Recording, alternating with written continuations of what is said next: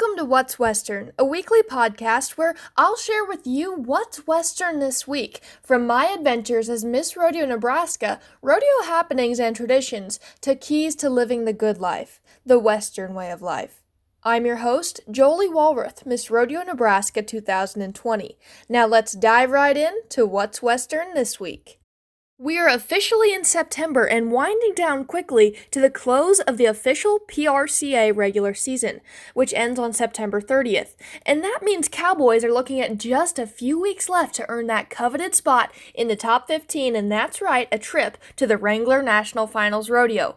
Speaking of the top 15, let's take a look at Prairie Circuit Cowboys who have made some moves within the last week.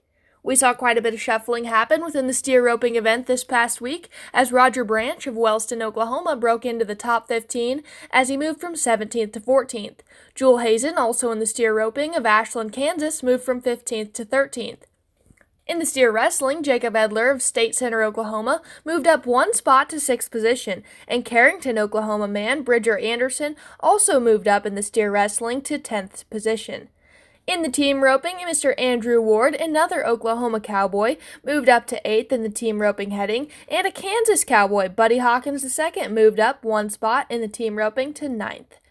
And to wrap it up, Nebraska native Riley Pruitt of Gearing moved from 17th in the tie-down roping, and he's now just $2,408 away from breaking into that top 15.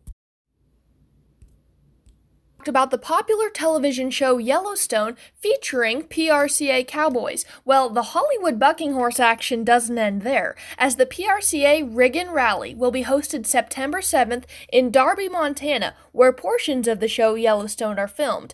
The event will feature the top 24 bareback riders competing for $30,000.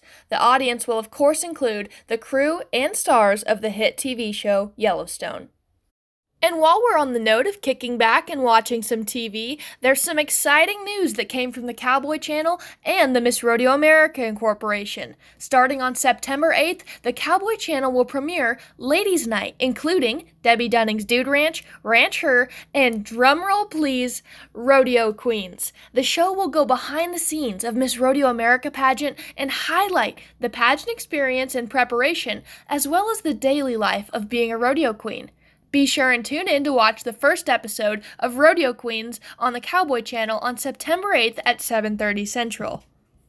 Speaking of Miss Rodeo America, she truly is Western. Not just the title holder, but the ideal of Miss Rodeo America. She embodies the Western way of life while displaying grace, humility, kindness, and intelligence. Miss Rodeo America serves as the first lady of the sport of professional rodeo. She's a representative and an ambassador for the PRCA, the contestants, the sport, and again, the Western way of life. The first Miss Rodeo America was crowned in Casper, Wyoming in 1955, after the concept of Miss Rodeo America was developed by a group of gentlemen called International Rodeo Management. The pageant has moved locations several times since then, but for the last 30 years has called Las Vegas, Nevada home and been held in conjunction with the Wrangler National Finals Rodeo. So how is Miss Rodeo America chosen? Well, in order to be eligible to compete for Miss Rodeo America, a young woman must first win the state title of the state she's from. And after a period of understudy called Lady in Waiting, where she'll learn the ropes from the previous state title holder, a state queen will then spend a full year representing her state across the entire nation at some of the world's biggest rodeos and most recognized events in the Western industry, as well as rodeos in her home state, all while preparing to put her best foot forward at the national pageant, giving her a chance at the coveted highest title of Miss Rodeo America. At the pageant, there are events that will test the skills that the job of Miss Rodeo America requires. Miss Rodeo America will rarely, ever, if never, ride her own horse at a rodeo, so the pageant will test the queen's horsemanship skills with their ability to ride draw horses provided by the stock contractors. Her knowledge will be tested with both a written test as well as interviews. She must be personable and show her capability in an interview room as well as when interacting with distinguished individuals, sponsors, and of course the fans. Public speaking skills are a must. Throughout the year, Miss Rodeo America will be asked to speak at many events as well as on television and on the radio. So, of course, there's a public speaking portion of the pageant, which puts girls to the test as they must be quick on their feet to prepare an extemporaneous speech as well as answer impromptu questions on stage. Rodeo queens have very important jobs as ambassadors of the sport that we all love.